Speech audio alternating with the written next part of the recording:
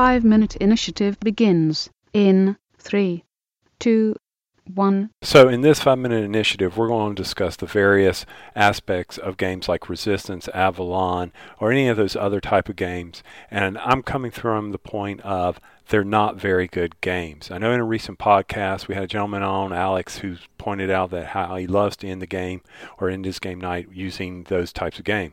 For me, even though at first I enjoyed playing them, over and all, I've come to realize it is nothing more, these games are nothing more than games that cause the one person to be put on the hot seat and put in a position where they have to make the choice. Now, I personally don't like that. I think they are not good ways to end the evening on a game where someone comes out and they feel like a loser, and that to me is why these games aren't very good games. Now, I don't know, but Marty, how do you feel about those games? I actually kind of like them, whether it be Resistance, Battlestar Galactica, Werewolf. All those games to me are basically, they're a bluffing negotiation game. So it somewhat feels like it's a co-op because you're kind of working together. However, there is a betrayer among you or betrayers among you. So the whole game mechanic is trying to convince others that you're with them when you may not be, or trying to deduce who are those that are trying to work against you.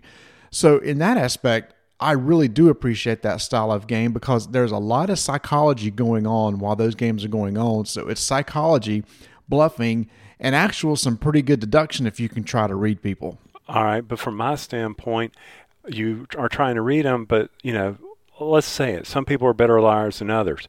That, for me, does not give people the opportunity to be able to win the game. They don't have the opportunity to clearly deduce who the traitors are or who's with you.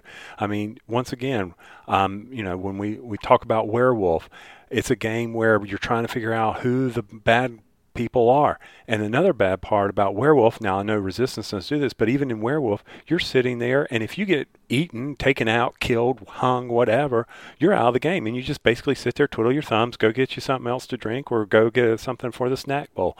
All in all, it's a game that, as the player, you're not given the opportunity to win, and those that are better liars are naturally going to love this game and show themselves off. But once again, I think it comes down to, in every game I've played, it comes down to, hey, it's a screaming match. You're yelling at one another. Well, okay, I can see your point on Werewolf, and that Werewolf's probably one of my least favorite because of that, because when you're knocked out of the game, you're sitting there watching around everybody else. But the other games, such as Resistance, it's not that way at all because you're in it the entire game, and you're talking about having to, well, if you're not a good liar, you're not gonna do well. Well, the thing is that you may not be on the side that has to lie. So you just may be on the side that's trying to look around and deduce. And after you play enough Resistance, the thing about Resistance is not necessarily looking at somebody and seeing how they lie. It's how they play the game. How do they vote? When the teams are suggested, how did that person vote for that team? That's the big part of the game that I've learned over time is you've got to see what they do when they're given the opportunity to either choose the teams that's going to go out on a quest or how they vote for those teams. So to me, I think it's pretty heavy deduction. Now, I know it is very social, and it can get into a screaming match, and I have gotten ticked off before when, like, say, for example, I'm the good guy, and there's this person that's accusing me of not being the good guy and say he's obviously the spy. And it come to find out he was a good guy too. So we destroyed each other. It's deduction, which made us end up losing the game because the other spies were just kind of laughing at us. Look at them go at each other. And then obviously they picked on me, yeah, he is one.